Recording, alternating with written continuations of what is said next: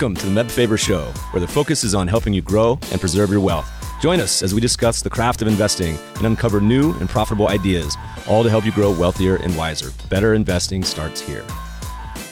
Meb Faber is the co-founder and chief investment officer at Cambria Investment Management. Due to industry regulations, he will not discuss any of Cambria's funds on this podcast.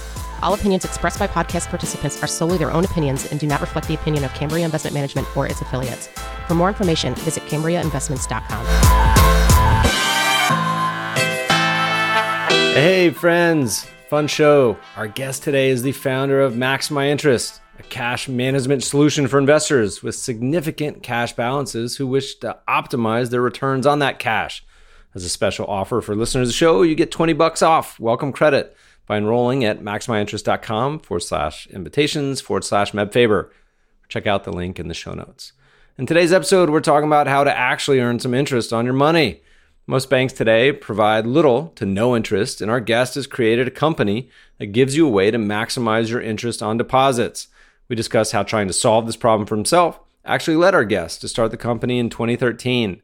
We talk about how it works and why banks offer the Max platform a preferential rate, with the top rate on the platform right now at 85 basis points, while most online banks are offering 0 to 25 to 60. As we start to wind down, we hear his thoughts on the potential for negative interest rates, how banks are positioned, and why the product has been picked up by lots of RIAs and financial advisors. This episode is brought to you by 10 East. Longtime listeners know I've invested in private markets quite a bit myself, but with access to these markets broadening, it can be hard to know where to find vetted, high-quality offerings. That's where 10 East comes in.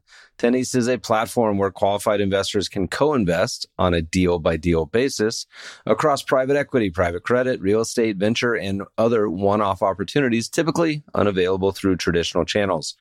They're founded and led by Michael LaFell, who spent his early career building Davidson Kempner and who invests material personal capital in every offering they bring to the platform, aligning interests with 10 East members who co-invest at their discretion.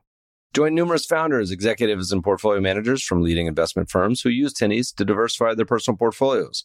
Inquire for membership at 10east.co. That's the number 10east.co. Please enjoy this episode with Max My Interest, Gary Zimmerman. Gary, welcome to the show. Thank you, Meb. It's great to be here. Where's here? I hear you're in Canada. I am. I'm normally based in New York City, but we had planned a trip to Japan over spring break and ended up having to reroute that because of COVID and ended up north of the border. And then within 48 hours of arriving here, they closed the border and we've been here all summer. So it's actually been a really pleasant place to spend the summer, but we're excited to get back to New York as soon as we can. I feel like it's a little easier to social distance in Canada mostly than Los Angeles. We usually do an annual trip to go skiing in Japan, which was also not happening last year. But I just realized the other day, I went to go grab my passport and it expired like 4 months ago. That can't be right. And so I sent it back off and I'm sure I'll get it with a logjam they have in about 2 years. But anyway, all right, let's chat all things cash. You have a company we've long been familiar with and friends with that has one of the better names out there. But take me to the origin story. Like many companies that succeed over time, you're started in sort of the ashes of the last financial crisis. Am I right? Yeah, that's right, Meb. Max My Interest actually wasn't started as a company. In fact, I had really no intention of starting a company at all. I was a banker at one of the big four banks during the financial crisis. And in March of 2009, the bank had a near-death experience. The stock fell to about 97 cents a share. And it was at that moment in time when everyone else at the bank was panicking about what's going to happen with the bank. Am I going to lose my job? One of the things that I was focused on that fateful day was what's going to happen to my cash that's at this bank, because we were expats in Tokyo at the time, actually, and I had sold my apartment in New York. And so I was sitting on all these sort of cash proceeds waiting to buy my next home. And I feared that every dollar that was above the FDIC limit would leave me as an unsecured creditor if the bank were to fail. And there are a lot of people in that position. And so I was simply looking for what's the best way to keep my cash safe. I wasn't even really focused on yield at that point. It was just, how do I keep it safe and how do I keep it liquid? And what was notable is that, a lot of the broker dealers used what are called brokered deposit solutions, which are basically ways where a bank or brokerage firm can take your excess cash and sell it to other banks, and they collect their own scrape along the way. And the problem with those approaches to managing cash are that you hold cash because you want it to be safe and liquid. And the problem with these broker deposit systems is that they are neither necessarily safe nor liquid. And what I mean by that is that when the broker turns around and sells your deposits to other banks, they may end up selling them to other banks where you have other accounts. And the FDIC sort of lumps it all together. So if I had $50,000 at Bank A, and then the deposit broker sold $250,000 of my deposits to Bank A, the FDIC would look at that and say, well, you have $300,000, that's over the $250,000 FDIC limit.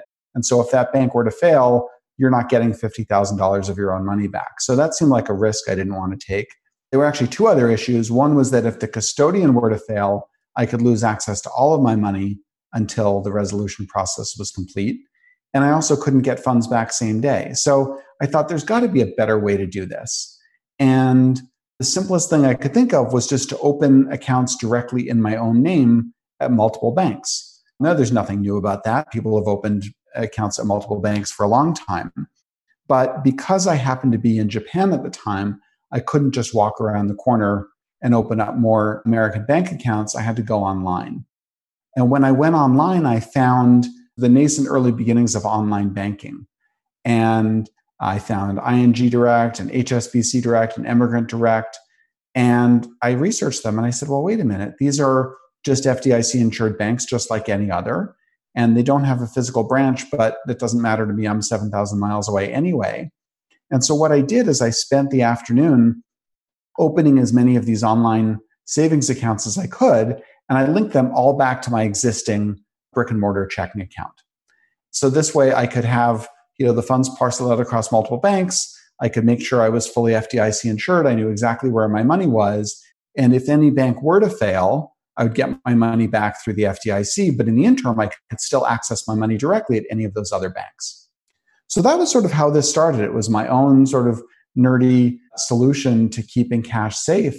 But what I found, of course, is that the online banks are able to pay much higher rates than a brick and mortar bank because they don't have the same physical branch infrastructure costs. It's the same reason why if you go online and buy a toy on Amazon, it costs less than if you were to buy it in a physical store, right? And that's all really intuitive to us now, 11 years later. But at the time, it was still a fairly novel concept.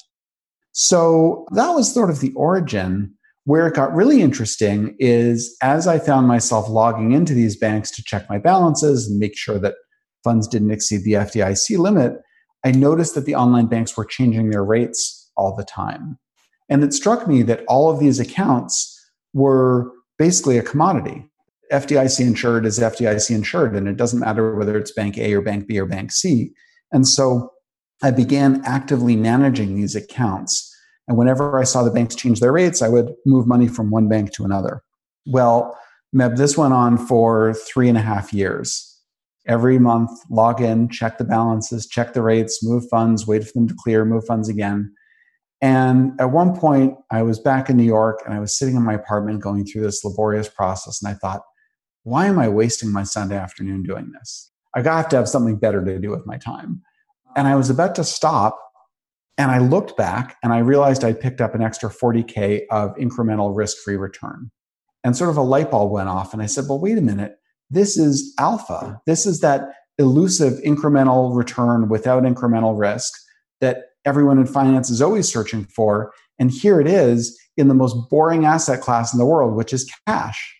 So I wonder if there's a way that I could automate this so that I could continue to pick up these incremental earnings without having to spend my Sundays doing it. And that sort of kicked off an exploration into trying to understand why is the banking system the way it is, what could be automated with technology, how do payments work. And I spent about 9 months conducting sort of deep diligence in my spare time, just trying to understand how all these pieces could fit together and could this be automated. And at the same time, I started digging into the demographics, right? How many people would actually need a solution like this? I know that some of my colleagues would benefit from it. How many other people might benefit? And what we found is that if you looked just at the top 1% of the US population, they were sitting on about $1.5 trillion in cash equivalents. If you looked at the top 4% of the population, which is broadly defined high net worth. It's any household with more than $1 million of investable assets. There were about 6 to 8 million households in the country with those levels of assets. On average, they hold close to a quarter of their assets in cash. And so all told, it was about $4 trillion. And I thought to myself, gee, here's a multi-trillion-dollar asset class that people are completely ignoring. And there's an opportunity for real alpha generation. And so I ultimately left my job as an investment banker and set off to see if we could turn this into a company. Kudos to you, because, and maybe it's that young naivety of being an entrepreneur where it's one thing I feel like to say, hey, look, I'm going to optimize my own accounts for the best rate. And I feel like you'll see people from like the FIRE community or Reddit like talking about that. It's another to be like, I'm going to build an entire company around this and have the belief that this massive project is doable. And that to me is amazing to take on kind of the whole banking and fintech world, but you've done it. Give me the early days. How'd you go about automating, making this systematic, setting it up? Did you do this by yourself in your bedroom, or how'd the early days happen? And give us some context. This was around what, 2013, 2014? Yeah, it was 2013. So I spent about a year prior to starting it. I spent about a year really trying to understand all the details I could. After about 9 months of research, had enough confidence that I said, look, I'm just thinking about this too much. So I either have to stop thinking about it or I have to go make it my day job, because my day job was already 16 hours a day. So there weren't a lot of hours left for anything else. So I left the bank where I was working and I locked myself in the New York Public Library. And I bought all of the payments manuals and just all of the geeky stuff that a bank would need to understand how funds flow. And I just sat there and I read and tried to absorb it and ask critical questions. And then I started reaching out to other people and tried to figure out, has anyone ever done this before? And if so, why didn't it work? And if not, why didn't they? Because I needed to satisfy those questions. I'm actually a fairly risk-averse person, which I suppose makes sense given the focus on cash as an asset class. But I really wanted to de-risk this as much as possible before I did something stupid like go and leave my job to focus on it full time. So when we got started, I partnered with a friend of mine who ran a software consulting business. And I shared with him confidence the idea. And he said, I think we can build this, but I don't think there's a market for it.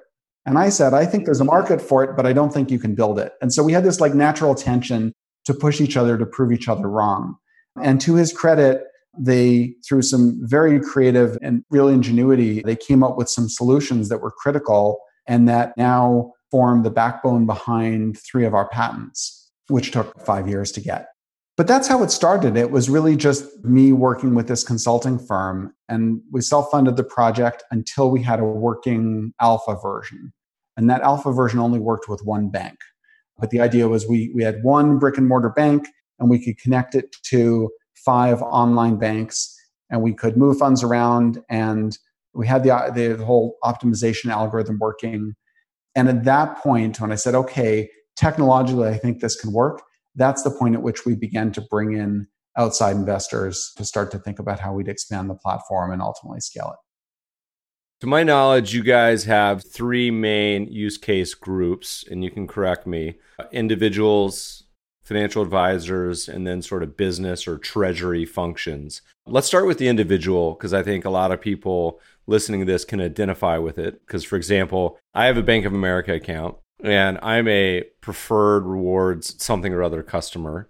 And they sent me an email not too long ago that basically was like, because you're this super special customer, we're going to increase your interest rate from 0.02% to 0.08%, something along those lines. And then I said, wow, that makes me feel really special. But there being these sort of, for the individual, these like 2 to 3 main considerations. You alluded to the first one early, which was safety. Is my cash insured? It's like that old line, in crisis, investors are most concerned of the return of their money than the return on their money. So there's the safety. Is it safe? Second is, what's the yield I can get on it, which I'd like to hear you talk about, particularly for individuals, because that seems to be an absolutely critical part of this that I think most are ignoring. So walk us through I'm an individual. I got some money, $1,000,000, whatever it may be. Let's just do $1,000,000 in cash to be a good example. And what happens? How does it work? The whole premise behind Max was that we didn't think that people wanted to switch banks, right? There are a million people out there saying, switch to my bank. No one's going to switch banks, right? Your banking relationship is incredibly sticky. It's sticky because that's where you've always banked. It's sticky because you know where those ATMs are. You've got a local branch. Maybe you have direct deposit going into your account and you auto pay your utility bill. Maybe you've also got a mortgage, car loan.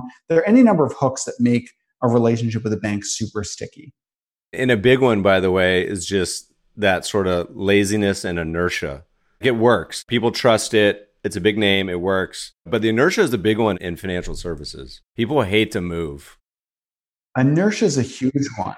We've actually thought of early on when we were raising capital, people said, who are your competitors? I identified 3 competitors: awareness, inertia, and apathy. And someone was like, oh, is that apathy.com? I said, no. These are concepts, right? So awareness, I don't know, I could be doing better. You get this email from your bank and they say that we're giving you 0.08% or 8 basis points, 0.08%, and you feel special. But what you don't know is you could be earning 10 times that somewhere else. So that's awareness. That's a really big hurdle. And it's made bigger by the fact that most broker dealers don't want you to know that higher rates are available on cash, because it turns out the core of their business model is earning spread on your cash. And the same is true for most of the big brick and mortar banks. Schwab get half their revenue from this. And so investors listening to this, it is vital that not just on your cash accounts, but your brokerage accounts, you understand the relationship between your money and who's in charge of it. And so many brokerages are more than happy to default you into getting paid nothing or near nothing on your cash balances. There's a lot of robo-advisors that we often say this, where we say, I don't know how they call themselves fiduciaries, because they require a large cash allocation and then don't pay you on that cash allocation to the extent they could. And to me, that's not a fiduciary. Anyway, but this is most brokerages, if given the chance, will not pay you on your cash. I'm really glad you raised this, Ben, because there are also 2 types of financial advisors out there, and there's a very big difference between them. So there are the advisors who work at broker dealers, and most of the broker dealers today are banks. And as you pointed out, the core of their business model is actually earning a spread on your cash. All the stocks and bonds are almost a red herring. The majority of the profit earned by broker dealers is what they earn on your cash by paying you a sub-market return. And then there's a different class of financial advisors called registered investment advisors, and they're fiduciaries. And by law, they have to look out for what's in your best interest. And that's where we've had a ton of success in delivering Max as a solution that RIAs can use with their clients, A, because it's the right thing to do, and B, because it helps them illustrate why having an RIA is so much better than having a broker. The sort of simplest way to think about this, as you know, is a broker is basically a salesperson. They get paid for selling product. And if you pick up a certain mutual fund, or if you open up a separate account, or if you buy this private equity fund, they're getting some sort of upfront load and or ongoing recurring commission on that sale. And so they're incentivized for you to transact. A registered investment advisor gets paid usually a fixed fee or a fixed percentage of assets, regardless of what you do.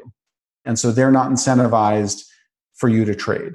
And they're held to a different standard. It's sort of this interesting bifurcation in the market between brokers who are held to a suitability standard. So they'll give you an initial upfront quiz about what's your profession and how much money do you make and what's your risk tolerance, versus an RIA whose job it is really to understand and engage much more in planning and really understand your risk tolerances and your objectives and try to find the best products for you. And so it's a much more open architecture approach to wealth management, where they can seek out the best solutions as opposed to only being able to sell the product that's on the shelf, which is typical for a broker. So that's, I think, still a little known distinction. I think most individual investors don't really understand it. I certainly didn't understand it before I started this project 7.5 years ago.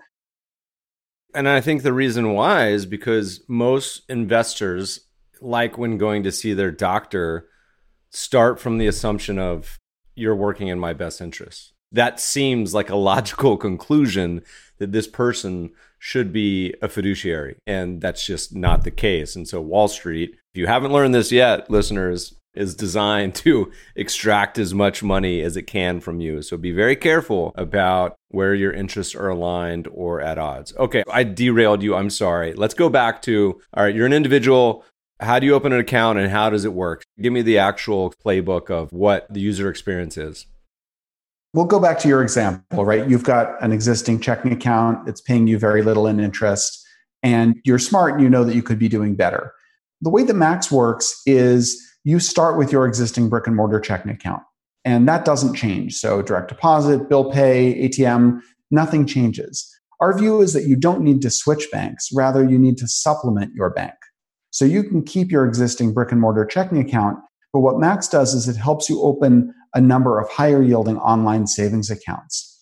And the way that we do this is through our patented Max Common application. For anyone who applied to college in the last 20 years or who has kids applying to college, you may be familiar with this concept. It used to be that when you applied to college, you had to fill out a separate application form for each school. And one school would ask you for your name and address and phone number and SATs, and another would ask you for that same information, but also an essay. Third school might want to know which sport you play. And so you had to fill out a separate application and repeat your information over and over and over again. And that limited how many schools you could apply to.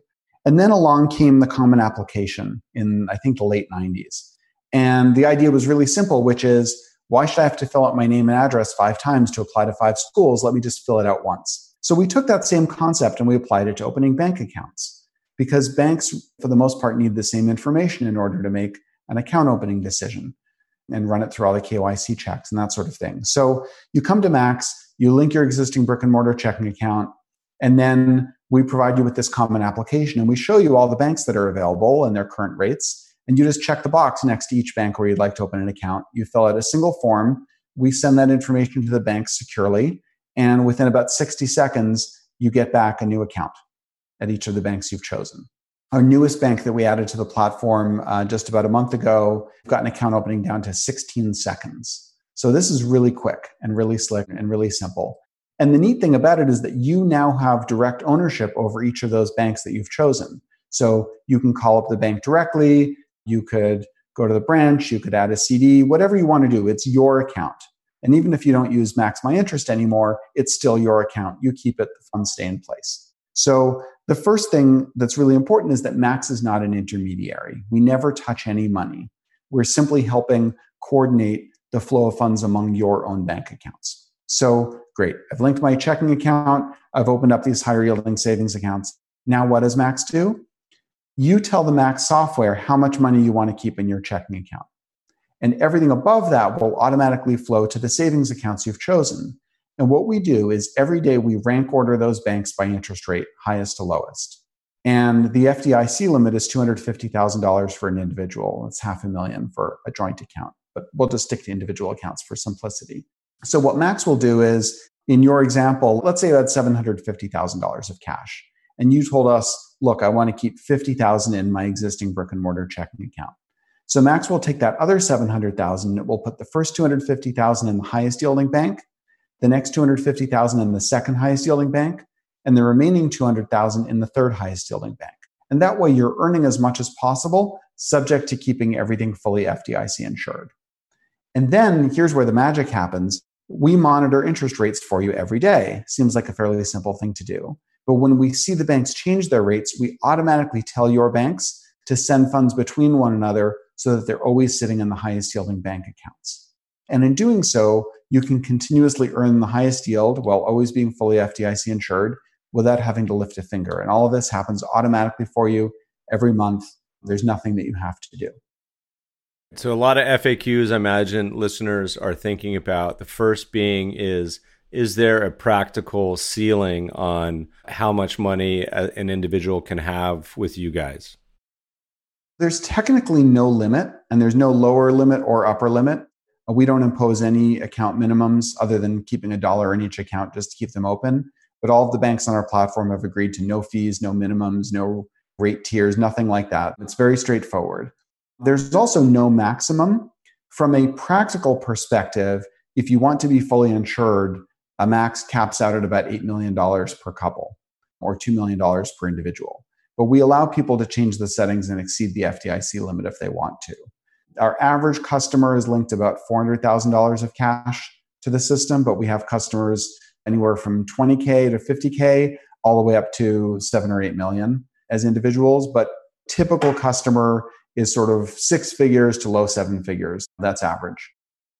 What's the lay of the land on interest rates today? So what is the ballpark rate range that people are seeing? I know it's come down over the past few years with the Fed, but where's the ballpark?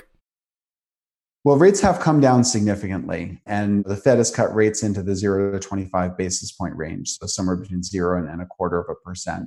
Most online banks today, and we track them all daily, most online banks are paying somewhere between 25 and 60 basis points. There are a few exceptions above that. The top rate on the Max platform today is 85 basis points, which is higher than the highest interest rate in the market. And you might ask, well, how are we able to get such high rates? And the answer is that several of the banks on our platform offer preferential rates that are only visible on the Max platform. So they're not advertised, they're not available anywhere else. And the reason they do it is that, put yourself on the other side of the table for a moment and think about how a bank works. A bank makes loans. Those are considered to be assets on the balance sheet of a bank. And then they need to fund those loans by taking in deposits. Those are considered to be liabilities since the bank owes money back to you. There are different classifications of deposit, but the most attractive classification is a core deposit, where a bank has a direct relationship with the customer. And there are really only a few different ways to attract core deposits. One is you can build a physical branch and wait for people to walk in the store. That's very expensive, and more banks are realizing that physical branches are, for the most part, a big waste of money. The second way you can do it is take out advertising. Either you can, put ads on CNBC, or you can pay for placement on one of these listing services. But the problem with that is either you're spending a huge amount on advertising, or you're paying for every click through, whether or not the person opens an account. And what we figured out is that we could strip out all of that cost out of the banking system. So we do not accept advertising. We do not accept payment per click. We don't accept payment per deposit from banks, because we wanted to create a system that was free from any conflicts of interest. Simply best rate wins. And by stripping out all of that cost, banks can afford to pay a higher rate and still be just as profitable, if not more so. So it's really a win-win situation where the client is better off because they're getting not only faster and simpler account opening, but also much more compelling rates. And the bank is better off because they're getting larger, lower risk customers, and their marginal cost of acquiring each customer is really close to zero. They basically just have to pay whatever it costs to write a new record to their banking core, which is their software that runs the bank, and the one KYC, know your customer check that they need to do. But other than that, that's it. So we sort of found this really interesting symbiotic relationship where it's better for the bank and better for the customer at the same time. Practically speaking, how often are these moving around? How often are the new accounts being opened? Is it like once a week, once a quarter, once a year? How's that kind of work? So it's not day trading, right? We're not moving funds every day. By default, Max's optimization, we call this sort of rebalancing of the accounts and optimization. And by default, that optimization occurs once per month. You can change the settings within Max. You can request additional optimizations whenever you want. You can tell it, look, I'm closing on a house in 6 weeks, don't do anything for a while. So there's a lot of flexibility for the user. But by default, this happens once per month. And the idea is that rather than have to pick a single bank and hope that their rate remains competitive, you can pick multiple banks and we'll automatically find which one is most competitive for you. The best analogy I can think of is, it used to be that when you wanted to buy a flight, let's say you wanted to go from New York to LA, it used to be that you went to a travel agent and you'd walk into the travel agent's office and they would sit behind a green screen and they would punch in something into the computer and they would tell you, okay, your flight is $600. And then the airlines opened up their own websites and they sort of tried to cut out the travel agent and said, well, wait a minute, just come directly to our website and you'll get a 15% discount. And that sounded great. But then you found yourself, all right, well, now I'm going to go to American and then I'm going to go to Delta and then I'm going to go to United and I'm going to compare all the prices. I'm going to find the best price and I'm going to buy my ticket. And that's how a lot of people pick bank accounts today. They research some rates as sort of at a single point in time, and then they pick an account and then they check the box and say, okay, I'm done. But the problem is that the banks are changing their rates all the time, much like airlines change their rates all the time. So imagine if you could go to a platform like Orbitz or Travelocity, and you might find that flight from New York to LA. So that's great. There's price discovery. You can see all the prices on screen. But what happens if I buy that ticket and then 2 weeks before my flight, now United has a better price than American? Well, with airlines, you can't switch the ticket, but with banks, you can. And so if we take that airline analogy, Max would automatically switch your flight from American to United. And if a week before the flight, Delta has a better price, we'll switch you to Delta. As long as the flight times are the same, those services are pretty much commoditized. So we can do the same thing with banking. So no, we're not moving funds every day, but by default, once a month, we'll check the rates and make sure that your money is in the best place. And if it isn't, then we'll just tell your banks to move it. And it's your banks moving the money, not us. We're really just a communications platform. Such a no-brainer under this umbrella of free money. Obviously, you can't really claim that on the podcast, SEC and FINRA and everyone else. But by the way, I just looked up apathy.com is for sale. My guess is they're going for 10 grand. I don't know. We'll see what they say. What do you guys charge? I assume this isn't a charity. What's the business model? There's no such thing as free in business. If it's free, they often say, then you're the product. This is something that people are much more thoughtful about these days with social media as they realized how they were being monetized. We don't monetize customers. And what I mean by that is we don't sell your data. We don't cross-sell other products. I built Max for me. I built it based on what I as a customer would want. So we have very strict privacy policies, very strict focus on security. And the business model is really simple, which is we provide a service and you pay a fee for that service. So we charge our customers 2 basis points. That's 0.02% per quarter, or 8 basis points a year for the service. That's about half as much as a money market fund charges. And we're delivering dramatically higher returns. So I was just looking earlier today, a Vanguard government money market fund today yields 5 basis points. Our system yields a top rate of 85 basis points. If you net out our 8 basis point fee, you're still at 78 basis points. What is that? Almost 14, 15 times the yield. And it's same day liquid. It's in your own bank accounts. It's FDIC insured.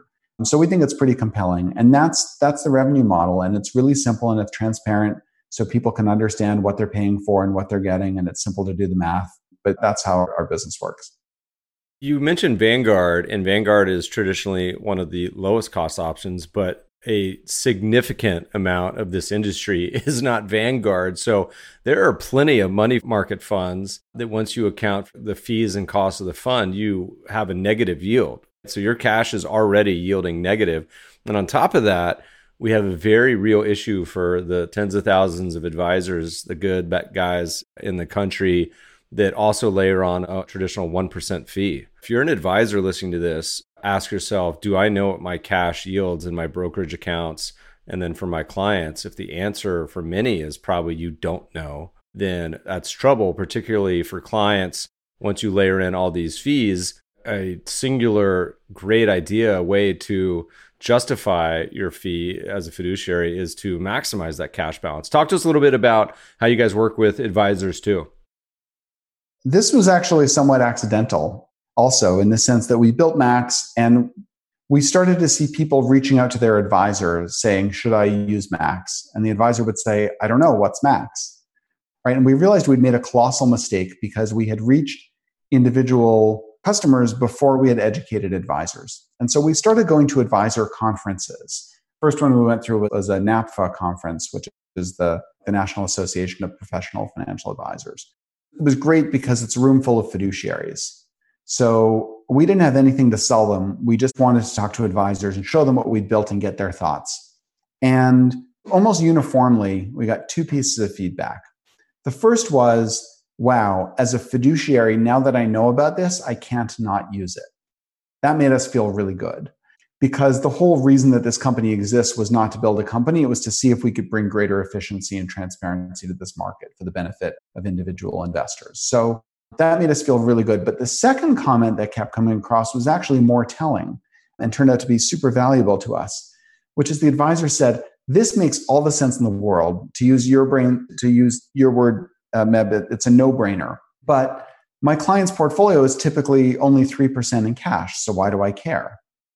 And that was kind of a big aha moment for us because all the research we had done to date showed that the average high net worth household was keeping closer to a quarter of its assets in cash. I think the average was about 23% of a client's assets were in cash and cash equivalents. And so we were trying to reconcile the 3% cash allocation in the portfolio to the 23% in cash overall. And we sort of had this question of where's the other 20%?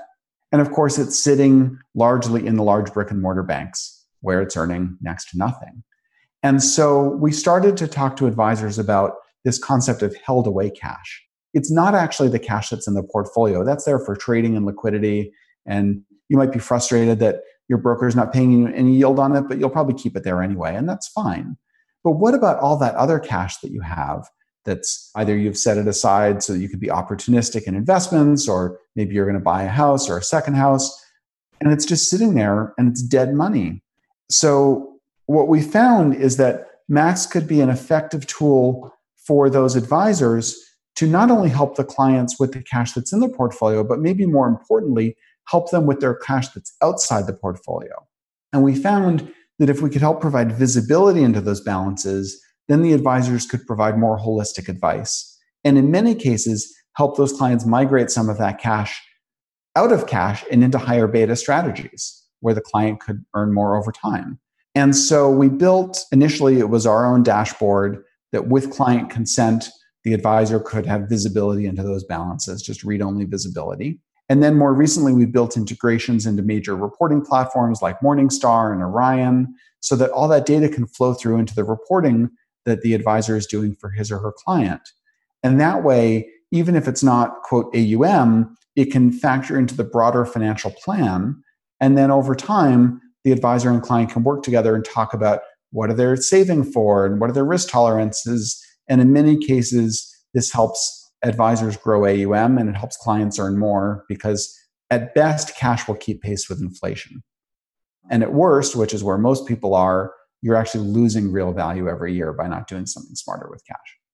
Well, the thing about the cash yield is, as an advisor narrative with their investors, is that it's tangible. It's something they can understand. You start to talk about a lot of the advisor benefits of behavioral coaching and tax loss harvesting. It's a little more complicated, but yield is a very simple concept for advisors. And you mentioned something at the end, got into a little bit of the macro, but how's this work? Things go negative. You think that's a possibility here in the US? You think it's a probability? You think it's an impossibility? And then does that affect what you guys do, or does it make it even more important? In the current administration, there's been a big focus on just push rates as low as possible, and monetary stimulus is going to carry the day. And that's one of the reasons why you've seen the stock market up so much. And there's a disconnect between that and Main Street and the reality of a lot of people's financial lives right now. And so I think in a Democratic administration, you'll see more of a push towards fiscal policy to solve this economic issue that we're going through. So more emphasis on creating jobs and infrastructure and plowing money into the economy and sort of plowing money into Main Street as opposed to plowing money into Wall Street. But I don't think we're going to see negative interest rates. Europe experimented with this following the financial crisis. It proved very difficult to get out from under that as well.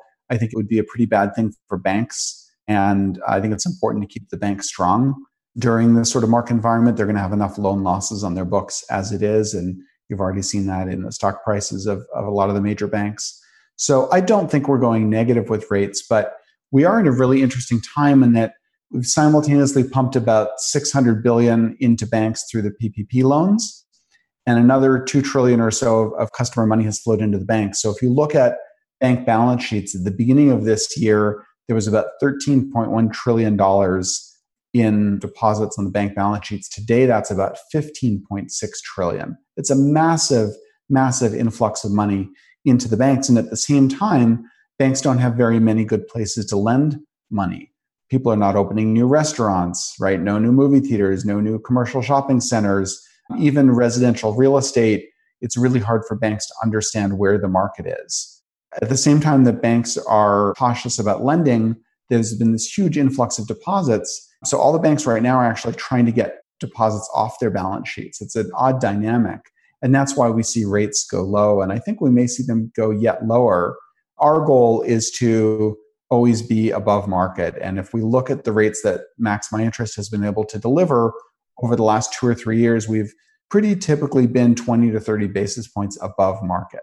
So whatever the highest yielding rate you can find at an online bank tends to be higher on the Max platform for all the reasons we discussed before. You mentioned a third area that is obvious. I mean, I actually have a friend who I need to introduce him to you guys. They were joking that they don't optimize their business cash balance, where they had tens of millions of dollars, to my knowledge, earning essentially zero. And this is even more important at scale. How do you guys work with Treasury at kind of a traditional corporate business structure? Is that a business you guys have started implementing? Yeah, we do work with business accounts as well. It could be a business, it could be a foundation, a nonprofit, complex trust. So for more complex account types, they're typically not served by the online banks yet. And so we found a partner. It's a company actually based in Wisconsin, and we've been working with them for years to manage our own company's cash. And they also work for Starbucks and a bunch of other large entities. They do a lot of work for municipalities. Around the same time that we were thinking about how can individual investors earn more on cash, they were thinking about the same thing for commercial entities. So we've partnered with them whenever a customer comes our way and we can't serve their needs because it's a commercial account. We'll send them to a company called the American Deposit Management Company. And they've offered special rates that are exclusive to Max. And so our customers are able to benefit from those rates. They're not as high as retail rates. I think their top rate today is about 45 basis points. But most entities are earning zero on their cash. And it could be a residential corporation. It could be a small business. We found that to be a really good solution. It's all FDIC insured. It's typically liquid twice weekly, although you can get same-day liquidity if you need it.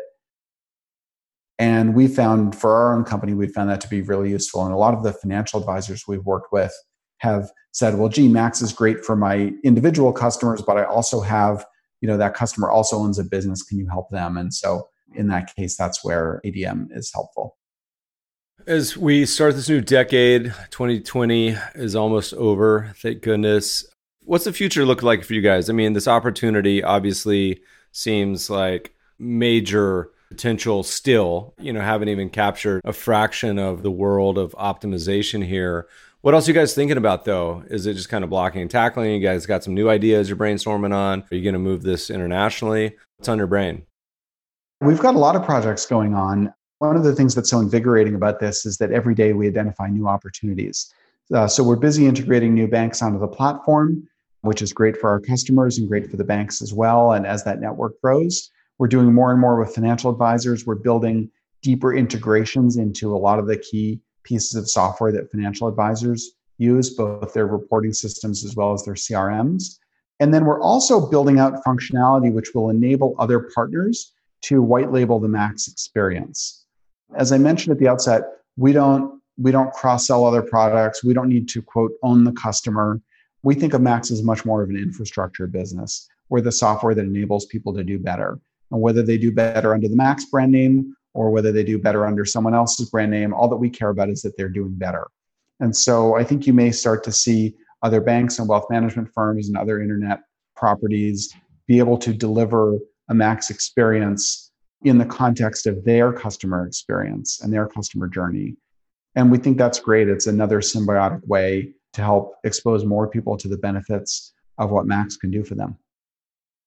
I was tweeting about this other day, and feel free to chime in, but going back to all these conflicts of interest, going to the struggles of the free service and who's really getting taken advantage of. And we said, look, in traditional brokerages, half, like Schwab, half is this cash spread. And then you have other things like you have short lending revenue that they don't return to customers. You have payment for order flow. I said, what would really crush? Why wouldn't you want someone to have a brokerage? So much like you guys, I want to pay them a basis point fee. I said, but I want you on my side. So come up with a brokerage that A, optimizes your cash. So you guys do that already. B, that in some form has the ability to roll up the short interest revenue as well as the payment for order flow and return a portion of that back to the consumer. I don't understand why, if you're going to lend out my securities and you're going to get paid to Citadel for order flow, why shouldn't I, as the one with all the assets, be getting a yield on that? Anyway, any thoughts? Terrible idea? Good idea? It's actually a great idea. And I was thinking about this, not as articulately as you've just laid it out, but I was reading Flash Boys, Michael Lewis's book, to my son. And you could just see his eyes open wide about like, how is this even possible that individual investors are being abused this way? What's crazy is that they're still being abused this way. So one of the things that we did last fall, we added to our offering an optional high yield checking account. So instead of linking your Bank of America account to Max, in 60 seconds, we could open up a brand new checking account for you. Now, a lot of people say, well, I don't need a new checking account. But we did it so that people could enroll for Max without ever sharing any logins or passwords. We did it so that they could enroll with Max and use it regardless of where they banked. They didn't have to have an account at one of the major banks to use it. And we did it for all reasons focused on what's best for the customer. And in the process of partnering with a bank to be able to offer our own checking account, we said to the bank, we don't want to earn any economics on this. Now, that's a really unusual thing for a bank to hear because most fintechs are rolling out these checking account products so they can earn Durbin swipe fees and earn float and spread and all sorts of things. And it's really the core of their business model. And we said, we do not want to earn a dime on this account. We're rolling this out simply because we think it's better for our customers. And so we worked with the bank and we said, all the economics that you would have given to us, let us give it back to the customer. So the checking account itself, most checking accounts pay 0. The checking account pays 20 basis points. It comes with free ATM access anywhere in the world. It comes with free wire transfers, both domestic and international. I mean, how many times have you been charged for a wire? Free wires. And there were even some more economics left over. And so it even rebates part of the Max membership fee. In fact, for a lot of our customers, Max ends up being free if they choose to use Max checking. The whole point was, let's take all the benefits, all the value that's being created and give it back to the customer. That shouldn't be a novel idea, but that's the way we think as a company. We're really focused on the long term. And the whole reason for creating the company was not to build a business and make money. Most of the people at our firm have already had long Wall Street careers. The purpose of the company was, let's see if we can change the system. Let's see if we can create a more efficient and transparent approach. And we'll start with cash because cash is so simple. It's one of the reasons why we started working with Dynasty Financial Partners. They're a platform that helps advisors who are currently working at a large broker-dealer break away and form their own firm, sort of become entrepreneurs themselves. It's a tricky thing. When a financial advisor leaves one of the large wirehouses, the first thing they have to do is call all of their clients and explain what they've gone and done. Why are you no longer at Merrill Lynch? Why are you no longer at UBS? And the reason we partner with Dynasty on this is because Dynasty is really helpful to advisors with that transition. And the simplest way to explain to your client why you've left a large wirehouse and set up shop on your own is that now as a fiduciary, I can deliver the best solutions to you as a client. And as an example, let's start with your cash. All of these years, I could only pay you 1 basis point on cash because that's how the firm made all of its money, or half of its money. Now that I'm an independent advisor and a fiduciary, I can deliver the best solution for you on cash. And that's just one example of how I can serve you better now. And that's proven really powerful. And as you pointed out, cash is so simple. It's not like I'm comparing one fund to another fund and what are the fees and what's the performance been historically. It's like, this is just your own money in your own bank accounts. And we can see plain as day what the interest rates are. And if the interest rates change, this service will automatically find you new ones and better ones. So it's been really rewarding to find those symbiotic situations where the customer can be better off, the advisor can be better off, even the custodian can be better off. I mean, Meb, you talked about Schwab earlier and what an important source of profit cash is for them. And that's all true. But Schwab has invited us to their impact conference for the last several years. And you might say, gosh, why would you give a booth to a company that's helping sweep away cash? And the answer is that actually the cash that sits in the brokerage account tends to stay there because it's there for trading and payment of fees and rebalancing. What Max really does is bring into view for the advisor all of the held away cash.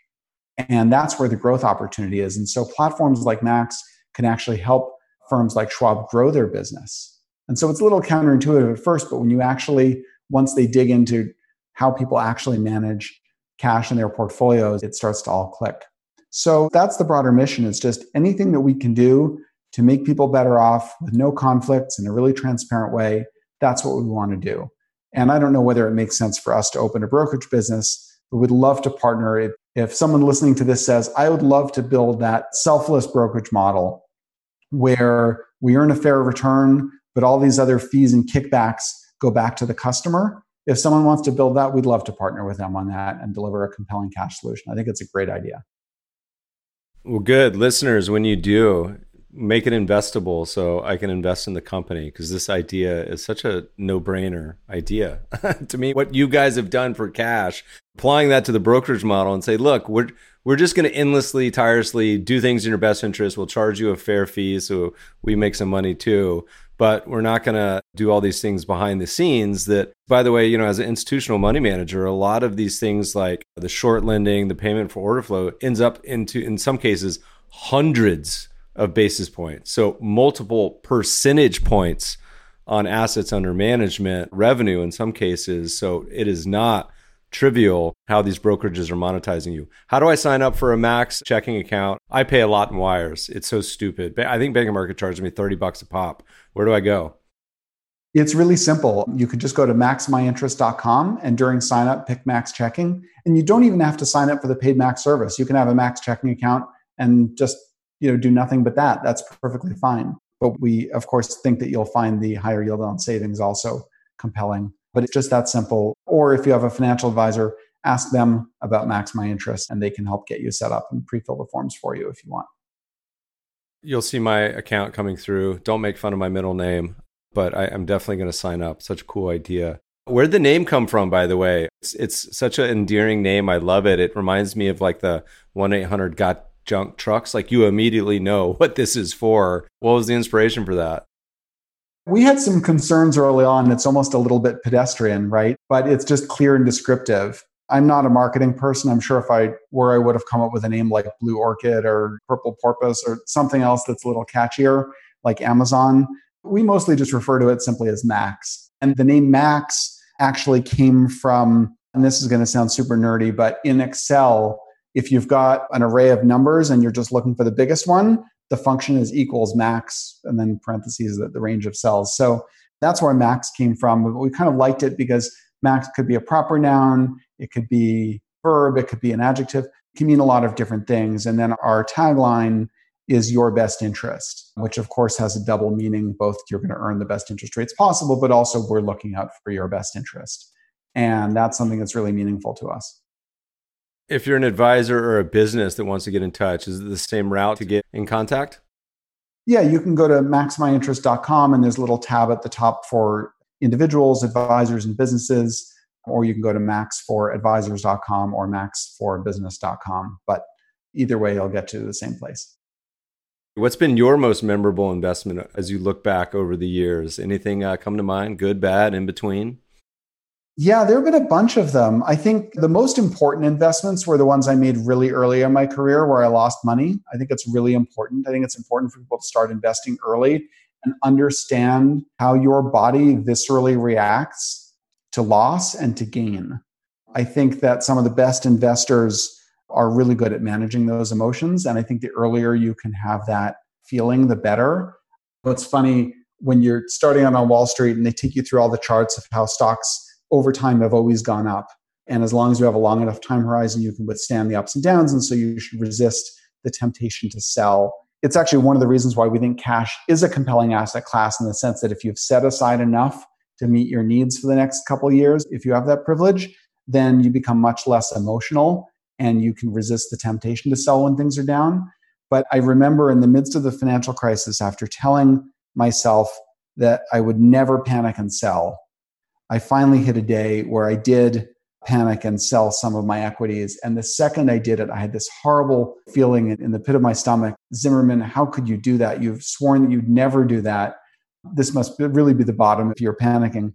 And so I went for a run. I was in Tokyo at the time, and I went for a run around the Imperial Palace, and I ran a couple laps, and I just kept beating myself up. And I resolved on that run that I was going to take the exact amount of money that I'd sold and agree to put it back into the market pro rata over the next 24 months. And that's what I did. And that turned out to be a really good return. And so I think you've got a strategy. A strategy is a set of decisions to be made, or you've pre-made decisions based on different scenarios, and you've got to stick to that strategy.